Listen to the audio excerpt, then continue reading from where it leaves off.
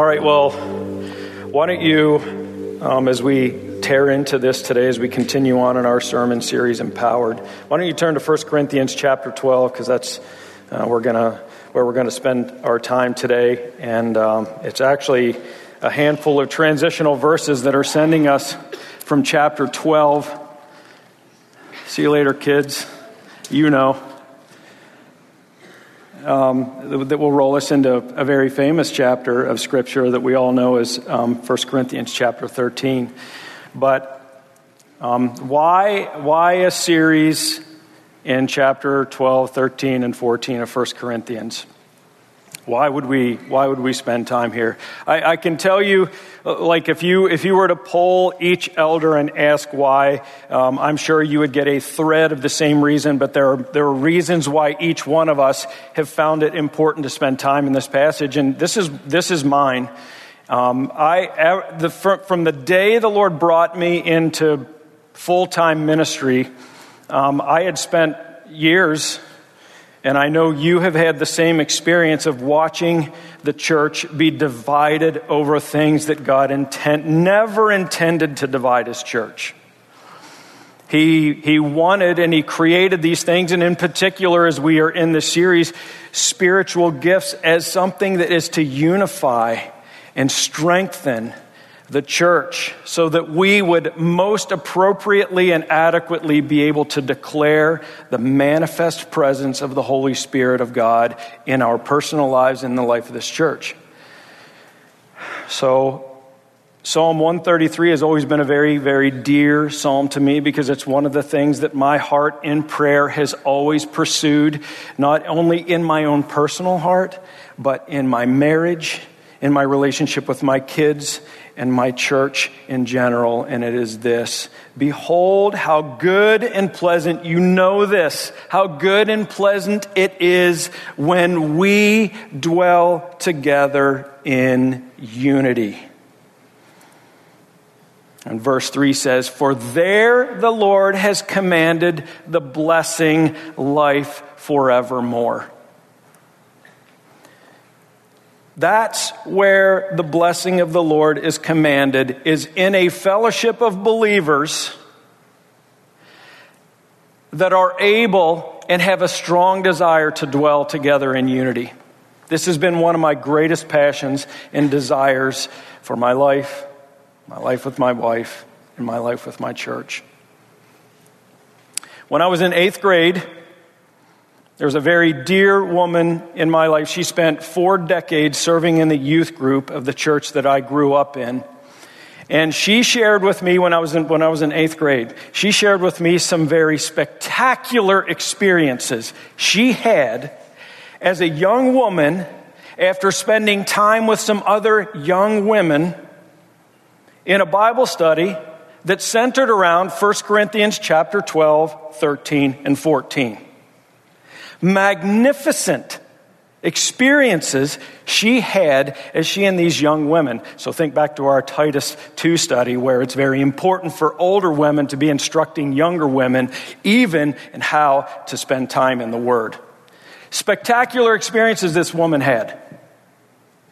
And she said, as she and this small group of young women continued to pursue the importance of the spiritual gifts in their lives, she began to experience things that were very questionable to her. And as time moved on, it rolled into some very, very, very frightening experiences where she believes that she had opened herself up to the influence of the capital E enemy.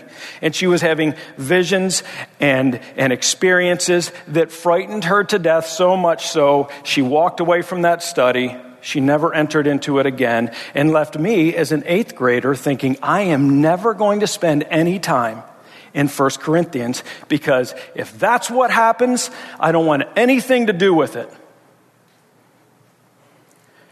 Fast forward however many years it is, that was about 8th grade, so somewhere around 1981 or 82, to 2001, and the Lord is saying, I want you to marry Wendy Nicholson. She became Wendy Hostetter. You've heard me say this before. There were 3 reasons why I did not want to marry Wendy. One of them was that she had spent the last 12 years of her life in a church that was open to practicing gifts that I was not accustomed to seeing expressed in the life of a church. Where does my head go? 1 Corinthians 12, 13, and 14. I remember sitting in my pastor's office in tears like, I don't know what to do here. I know the Lord is calling me into relationship with her, but I don't know what to do with this. He counseled me through it. Wendy and I got married, and after 22 years, we are still married, and we are experiencing, based on the Word of God, a unity that if you would have told me would have existed, if you told me that in 2001, I said, no way. There is no way we're going to be able to experience that. Frightening and personal has been this study. Bjorn challenged us in our elder meeting this past week. He said, I want you to do this. I want you to reread 1 Corinthians. So after an elder meeting, 3 hours, I just don't have the brain capacity to sit down and study. So I listened. I listened to 1 Corinthians chapter 12 from beginning to end. Paul, after a few words of, hey, Corinthian church, it's good to write to you. I can't wait to see you. Whatever it is he says in his initial words of greeting, he comes to verse 10 and he says, I appeal to you, brothers, by the name of our Lord Jesus Christ, that all of you agree. Here we sit. Let's pretend we're the Corinthian church. He wants us to agree on everything. I want you to agree. Agree. And that there be no divisions among you. So many things in the life of the Corinthian church that brought division, one of them being the expression of the spiritual gifts in their church. But that you would be united with the same mind and the same judgment. For it has been reported to me by Chloe's people that there is quarreling among you, my brothers. Fighting over so many different things. We settle into chapters 12, 13, and 14, and we see Paul addressing the spiritual gifts and how they were being misused and how they were not thinking with the same mind, how they were not unified, that they were using things God intended to be a manifestation of the Holy Spirit in their church to do everything opposite of what he intended, and it brought division. There are two great disruptors of making God known. And number one, it's division. Christ is unified with the Father and the Holy Spirit, perfect in unity.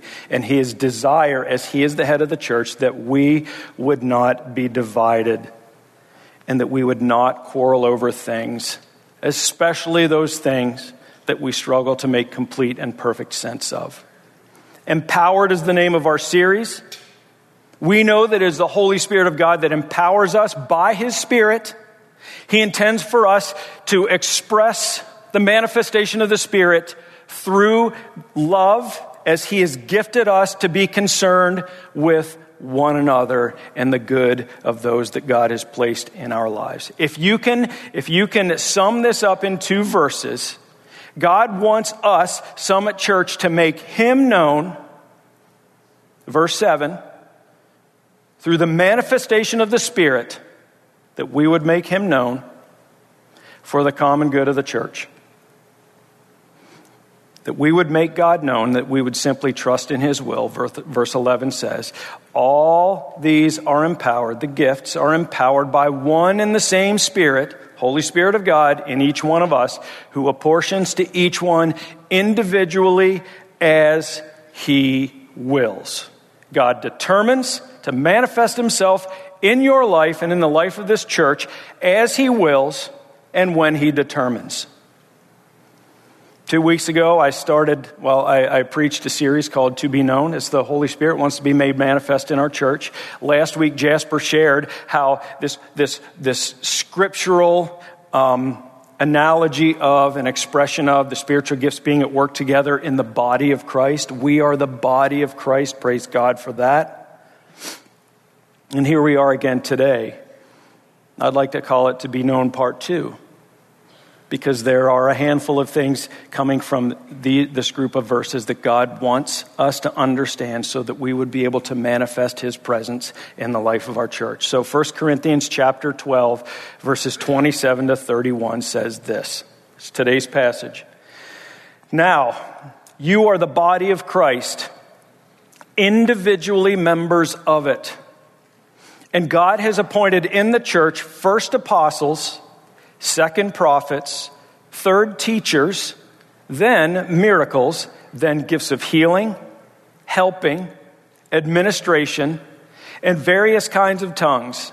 All are all apostles, are all prophets, are all teachers, do all work miracles, do all possess gifts of healing, do all speak with tongues, do all interpret. Verse 31, but earnestly desire the higher gifts. And I will show you a still more excellent way, Paul says. It's the desire of Summit Church that the Holy Spirit of God would be made manifest in our church. And so today we're going to answer again, same question we did 2 weeks ago. How is the Holy Spirit made known in our church? How is the Holy Spirit made known in our church? Here's the first one: by taking joy in our privileged position. I think all too often we get tangled up and messed up in the duties of the church and what we're supposed to do and how we're supposed to do it. I think we get messed up with that. But look at this passage. Look at this simple verse, 27. You are the body of Christ, and individually you are members of it. You are a member of the body of Christ. The holy God, creator of the universe, determined when he placed his calling on your heart that you should be invited in to the eternal relationship with the eternal God by making a way for you to be in relationship with him through the cross of Jesus Christ. He said, I want you, and I am making you a member. I'm making you a member of my family. Wendy and I have a United credit card. It's a credit card that builds miles through the airline United. And twice a year, I feel really important. Like when I get to fly, I'm a member with a lower status. I'm not like a true member, because twice a year I get 2 passes to the United Club. So if I fly United, I get 2 passes to it's really crazy, to ride the escalator up, to be in the elevated place of their club, as you can look down on the lowlies that don't have access to the membership that you have. Now, keep in mind, I get 2 a year. They're spent after 1 trip. There are others that are there all the time. I think about how special that makes me feel, and as you can see, there are times of arrogance that kind of flow out as I take my little cardboard card and say, here is me, let me in. But they do. They let me in. How special does that make me feel? How silly an example to set next to the incredible truth that we are members with Jesus Christ. He has invited us into eternal relationship. He chose you. Matthew chapter 16, verses 18 says this of our membership. As Jesus is asking the disciples, who are people saying that I am? Peter makes this incredible declaration. He says, you are the Christ. You are the Christ. And Jesus says to him, I tell you this, Peter, based on that statement alone, I am going to build my church. I'm going to build my church, and I'm going to use you to build it. And guess what? The gates of hell itself will not prevail against the church. What a privileged and honored position we have simply by being in relationship with the Creator God. So I don't want us to get all tangled up in the what's we have to do and the things we should do over here and what we should do over there. Let's simply settle into this magnificent truth that we are in relationship with the eternal God, and the gates of hell are not going to prevail against his church. We are members, verse 27, but he also says you are the body of Christ. You belong to something. Bounce back to verse 26 for a second. I want you to think right now, what is the worst thing you've ever had to endure? Now, I want you to think, what if I had to endure that very thing on my own? Maybe some of you have. Maybe you're sitting here today and you're like, yeah, absolutely, Todd. This absolutely awful thing that I had to endure, no one was there for me. Look at verse 26. When you belong to the body of Christ, if one member suffers, all suffer together. If one member suffers, all suffer together. If one member is honored, all rejoice together. If you are sick, we will be here to come alongside you when you are sick. I've seen it happen over and over and over again in the life of Summit Church, as the church rallies around and behind those that are dealing with awful things. If you have something to celebrate, we are there to celebrate with you. I have 2 guys in this church. When it comes to me gloating about my sons, I am very careful about who I gloat about them with, because I don't want to be that guy that's like, hey, did you hear about my boy? I had one of those back home, and when you saw him coming, I was like, I don't want to hear from him, because all he's going to do is say, hey, let me tell you about my boy. Now, we should all be proud of our kids, but the way he was proud of our kids was very annoying. So I've chosen 2. I've chosen 2 in my church, that when I want to celebrate what my kids are doing, I know I can go and celebrate to the fullest with these guys, because they're not going to look at me with judgment. They're going to celebrate with me. When we are sick, we rally around each other. When we celebrate, we get to celebrate with each other. If you are out of joint, like I think about last week, if you sprain your knee and you lay down to sleep at night, you can't sleep if you don't do something about it. And then the next night, my knee hurts, can't sleep because my knee hurts. And then the next night, my knee hurts, and so I can't sleep. And before you know it, it's not just your knee that's suffering, it's your whole body that's suffering. Your immune system is breaking down.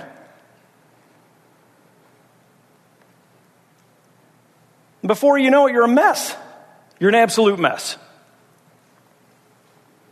When you become a part of the body of Christ, if you become spiritually out of joint, you have those around you that are there for your comfort. They're there to take the Holy Spirit of God and correct you and set you on a right path so that you are no longer out of joint and you are growing and flourishing in your relationship with Christ. We are members of something incredible. We are a part of the body of Christ, and we don't have to do anything alone. We get to do it together. And then, verse 27 says, we are individually members of these bodies. You are unique. And you are necessary. Listen, you are necessary. There is no sideline Christian. If you are not just misusing the gifts that the Lord has given you. You are not even using the gifts that the Lord has given you. You are necessary. Ephesians chapter 2, verse 10 says this, for we are his workmanship, created in Christ Jesus for good works, which God prepared beforehand that you would walk into. When you came into relationship with Christ and he made you a member of his body, he determined in that moment, even before that moment, that he had things he wanted you to fulfill. You are an individual member of that body. Last week I closed the service with saying, you know what, I believe there's some in this church right now that your experience with the church has been, I have been nothing but the backside of the body of Christ. Untrue. You have a most valued position in the church, even if you are Mr. or Mrs. Encouragement that has no idea you are encouraging by the words you are saying. Simply being present and sharing what the Lord is laying on your heart with those that he has placed in your life. You are valuable and necessary in this church. When we enjoy and we take pride in the body and our position, our relationship with Christ and with each other, people are going to notice. So I have 2 questions as we move on into the next point. All right? 2 questions. What keeps you from being pleased with your role? Maybe you're like, I'm nothing but a toenail. I'm nothing but a fingernail. But if your fingernail points people to the person of Jesus Christ, you are valuable. What keeps you from being spiritually proud of how the Lord has gifted you in the life of his church? And here's a bigger one. This is one I've struggled with for a long time, church. What keeps you from being proud of the body of Christ? Are you slow to talk about your membership, relationship with the person of Jesus Christ? And if so, why are you slow to do that? Man, that's what I've been working through for a long, long time. I pray to God that He continues to humble me and loose my tongue to speak to others about who Jesus is. What keeps you from being pleased about your role, and what keeps you from being proud of the body of Christ? Here's another one. How is the Holy Spirit of God made manifest in our church? How is He made known in our church? By accepting God's determined order. God has a determined order for things that He intends for us to express in our church. Look at this. Here's the first one. The messenger or the message must be accepted first. Okay? Look at the order. Verse 28. And God has appointed, once again, go back, as He wills, He determines in Summit Church. Well, hold on a second. I have to back up with that one. He has determined for the church, the broader context of the church, that first there would be apostles, that second there would be prophets, and third that there would be teachers. We're going to stop there for a moment. He determined first apostles, second prophets, and third teachers. Apostles, ones that are officially commissioned by God for the establishment of the church by the declaration of the gospel of Jesus Christ. What determines an apostle is someone that, if you look at Acts chapter 1, someone that has witnessed the resurrection of the resurrection of the person of Jesus Christ. So there were 11, because you must remove Judas, the 12th disciple that betrayed Jesus, that sent Him to the cross. Remove Judas. So there were 11 that actually witnessed in Acts chapter 1 the resurrection of Jesus Christ. And they added another, Matthias is his name, to replace Judas. So there were 12 disciples or apostles of Jesus Christ that saw the resurrected Jesus that He intended to use, and you can read at it in the Acts of the Apostles, Matthew, Mark, Luke, John, and the book of Acts. You can see these magnificent things that these men were doing, plus another guy. So they were ministers to the people of Jerusalem, to the Jews. But God intended, through the apostle Paul, who met Jesus on the road to Damascus and saw in this crazy experience, Acts chapter 7, somewhere around there, 8, I believe. Jesus met him and said, Paul, why are you persecuting me? I want you to be my tongue, my messenger to the Gentiles. So we have these 12 disciples, turned apostles, plus Paul, who was made an apostle by seeing the resurrected Jesus Christ. They were first assigned for the establishment of the church, and you can read about it in Acts. And we believe at Summit Church that the apostleship, that position passed away with the death of John, who wrote the book of Revelation, last book of the Bible, that position passed away. No longer do we have apostles, but praise God for their lives and how God used them in the establishment of the church. Matthew chapter 16, verses 16 and 18, I already referred to it once. Simon Peter says to Jesus, you are the Christ, the Son of the living God. And Jesus answered him, blessed are you, Simon Bar-Jonah, for flesh and blood has not revealed this to you, but my Father who is in heaven. And I tell you, you are Peter. He changed his name, and he says, upon this rock I will build my church, and the gates of hell will not prevail. The establishment of the church, based on the profession that Peter made about who Jesus was. And it's really crazy. Like, some people want to say, well, it was Peter that he was saying, on this rock I'm going to build my church, because Peter means rock. But look at, based on the profession of who Jesus is the foundational truth for the church. And he used a guy named Peter to establish the church, and he named him the Rock. The apostles, establishment of the church. Praise God for him and for them. First apostles, second prophets. These are ones who speak divine utterances of truth for God. And you're like, well, have they passed away? This position is debated everywhere. And so I'm going to say, yes, there are some prophets that have passed away, but in a few moments we're going to look at another passage that says, as it relates to those who are making declarative statements for the Lord, thus saith the Lord type things, we believe that they have passed away. Yet there are ones like Jasper and myself that the Lord has determined that we would open the scriptures of God and make declarative statements with the Word of God for the sake of the church. So yes, there is a form of there's a form of the prophet that has passed away, yet there are those that still exist. And then there are some that we can't make sense of that, again, we're going to talk about in just a few minutes. But we do know this, that there were assigned first apostles, second prophets, and third teachers. And we know that teachers are very, very valuable in the life of the church. Remember, the Corinthian church did not have the Word of God laying in their laps every morning as they drank coffee. They needed someone to instruct them, so God determined through the Holy Spirit that He would assign teachers to be able to teach based on the Word of God. So we have these three specific offices that are dependent on the gifting of the Holy Spirit that He says, this is what I want you to focus first on. All right? Here's the second. Then the miraculous.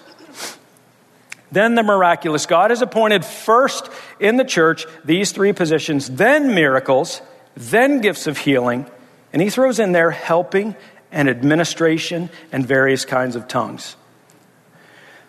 We don't really need to talk about what the miraculous is. The miraculous is this: a person is dead, raised to life. A person is a cripple, no longer a cripple. A person has a bleeding disorder. Miraculous says, Holy Spirit of God touches the body of that individual, no longer bleeding. Healing, miraculous, healing, they kind of go together as far as I'm concerned. So we have these miracles that God says, yes, these are important for and in the church. Miracles, healings, then helping and administration. Like I personally today, I can't think about what church would be like without those that have the gift of administration. There's a group of ladies that are ready to provide meals for people, the gift of helps.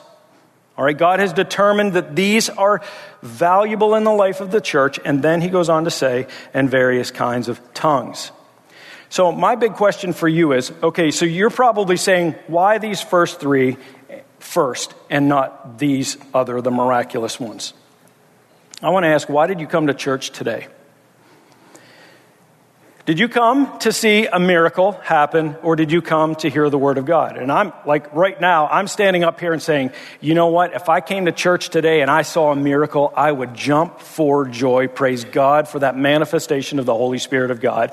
But today I came to declare the truth. But why did you come to church today? So I want to ask you a big question. Did you come to hear the Word of God preached, or did you come to see a miracle? Now, remove those three offices: the apostles, the prophets, and the teachers. Remove them from the church, and all you have left are miracles and healings and administration and tongues, and the list goes on and on. What's the church going to look like? Maybe you've been in a church that looks like that. What happens? Let's go back to Acts, the entire book of Acts, the establishment of the church. What happens if there is only the declared Word of God and you don't have these miracles happening all along the way to substantiate and to prove the power and the validity of the message that's being preached? Very, very valuable are all of the gifts in the church, but Paul is saying, listen, the gifts that are about the declaring of the Word of God are the things that we need to keep our eyes on the most and we should expect. And I'm going to bring some more clarity to that as we come to our last point. But we need to keep moving here, okay? God has appointed in the church apostles, prophets, teachers, miracles, gifts, healing, helps, administration, and everything Everything is necessary. But remembering in verse 11, if you look back at verse 11, these are all empowered by one and the same Spirit, the Holy Spirit of God, who apportions to each one individually as he wills. Todd, do you want a healing in this church? You bet I do. Do you want to see something miraculous happen? You bet I do. As the Lord wills, as he determines, and when he determines. Let's look at a third. How is the Holy Spirit made known in our church? By accepting diversity. We spent a lot of time in this 2 weeks ago. But look at verse 29. Paul's asking this rhetorical question, or a list of rhetorical questions, by accepting diversity. So, verse 29, are all apostles? Are all prophets? Are all teachers? Do all work miracles? Do all possess gifts of healing? Do all speak with tongues? Do all interpret? And the answer is no. Of course they don't. Imagine right now, what would church look like if God determined that 2 guys got all the gifts? Yeah, all of these. The answer is yes. No, not all, only 2. What does that church look like? It's filled with seats, or the seats are filled with people that have no idea what their purpose is in the greater context of the church. And then you have 2 guys that ultimately, if they're fully gifted with every gift, what is the potential of things happening there but for them to see themselves as small g gods, and for you to see those guys as small g gods? God does not intend for everyone to have all of the gifts. He intends for them to be used as he determines and spreads them out throughout the broader context of the church. Once again, I would point to you the Acts of the Apostles, the 5th book of the New Testament. Variety is necessary. Okay, so here's the last one. I think, like, as I'm preparing this sermon, this is the point that I'm absolutely most excited about. Yes, I celebrate the truth of my relationship with Jesus Christ, and he has brought me into his eternal kingdom and made me a part of his body.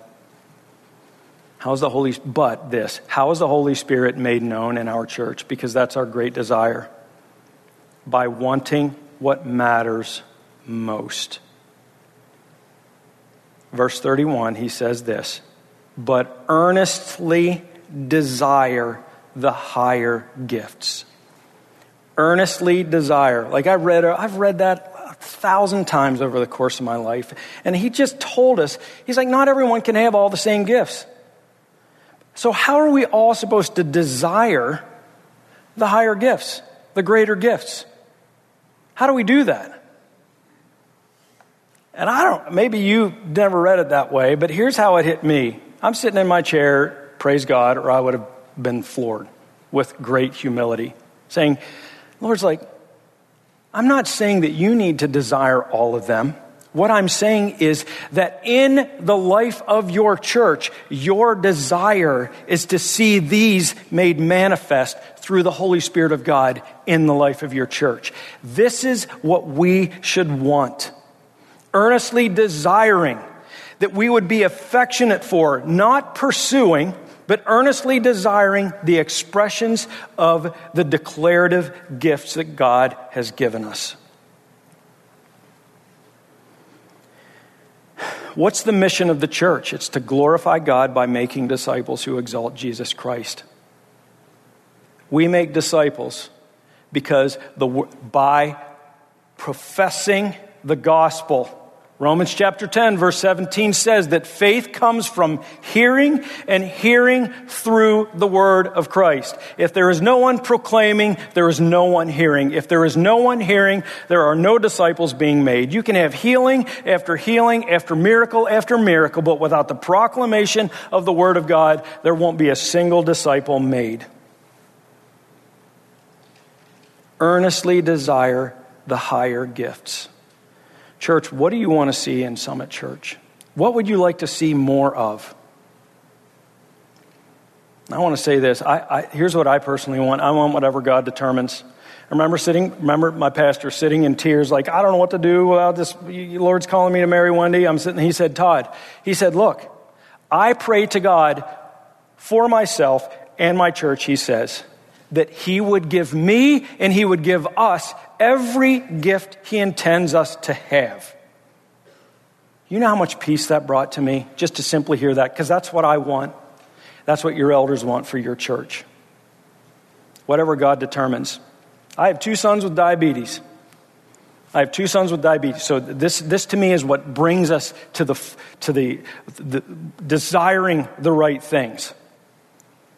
I watch with Josh, who's married and has a child and on the way, I watch the financial implications of having diabetes into his family.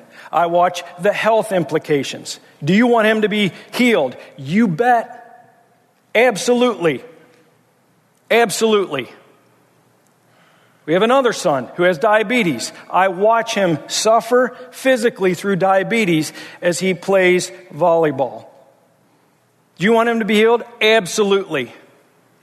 Here's the great measuring stick. What do I want most for my sons with diabetes? For them to be healed, or for them to hear the proclamation of the gospel of Jesus Christ? I want what matters most for eternity.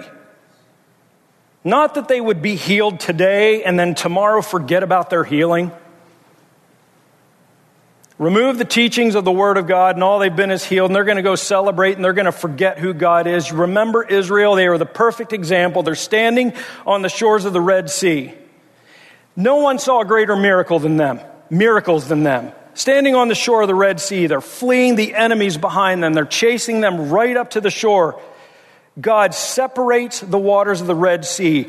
They charge through on dry ground. They turn around and they look back and they see the waters crashing on their enemy. They spend a few moments celebrating and prophesying together, but the next moment they're griping and complaining about where God has brought them. They forgot the miracle. They forgot it. We will see miraculous. And it'll fire us up about who God is and what he can do. But I am telling you, we will walk down the road and we will forget that miracle. And if the word of God is not proclaimed, we will make a mess of ourselves.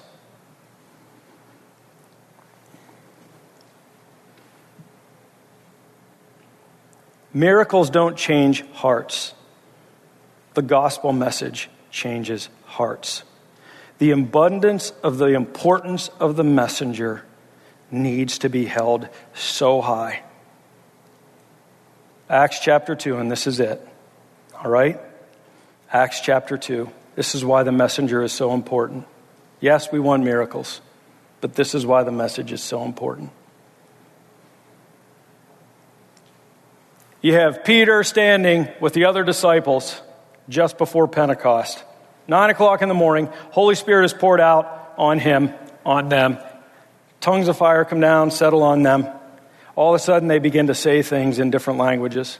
People are all standing around like, I can understand what he's saying. I can understand what he's saying. I can understand. I understand.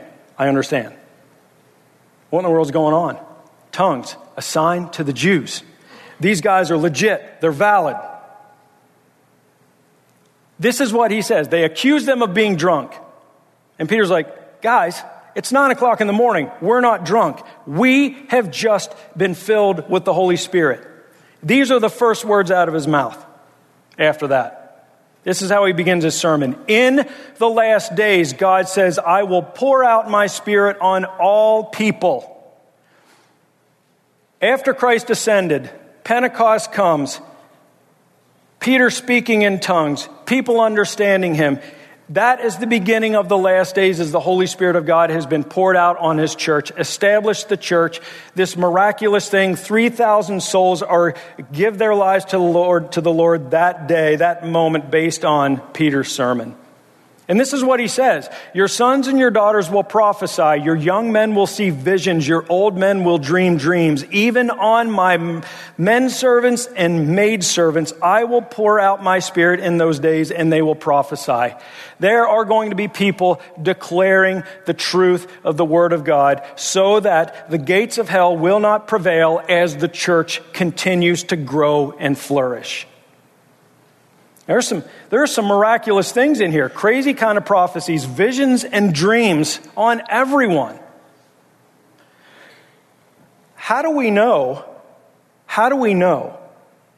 when these crazy gifts are being manifested and determined and willed by God? How do we know when they happen? I suppose we know when they happen.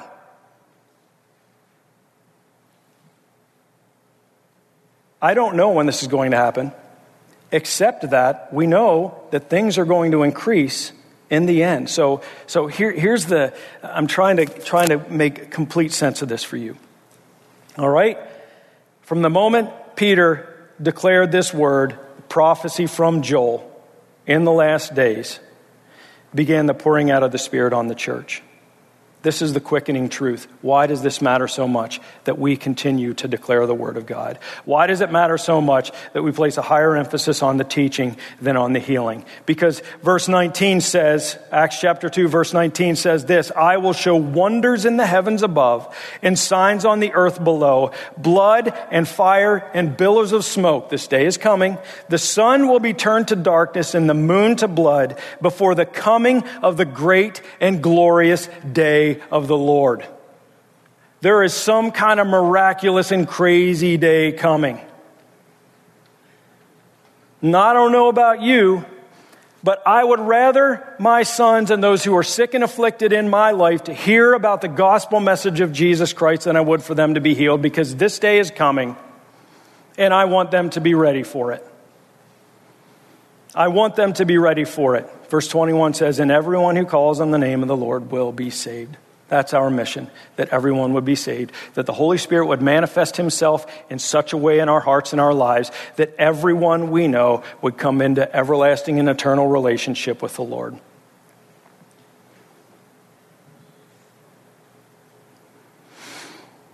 We want the Holy Spirit of God to be made manifest in our church. So we just spent an entire chapter trying to bring priority to turning it over to the Holy Spirit and letting him have his way in our church. But here we go. We're not done. The end of verse 31 says this, and I will show you a still more excellent way. There's a better way than all this that we just preached for the last 4 weeks. There's a better way. You're going to have to wait for 2 weeks to see what that better way is, unless you're going to nose ahead into 1 Corinthians chapter 13 and see what that better way is. Let's pray. Father, man, I celebrate the truth of your Holy Spirit being at work in our church. Oh, Lord God, whatever you have for us, please bring it to us. It's our great desire, God, that you would be made manifest in our church and that people would be captivated by the unity that has come because of your Holy Spirit in us. Lord, may we lay down our ball bats and our fists unclenched, and may we simply receive what you have for us, the understanding that you have brought to us to this point, and may we glorify you in everything we do and say. In Jesus' name, amen.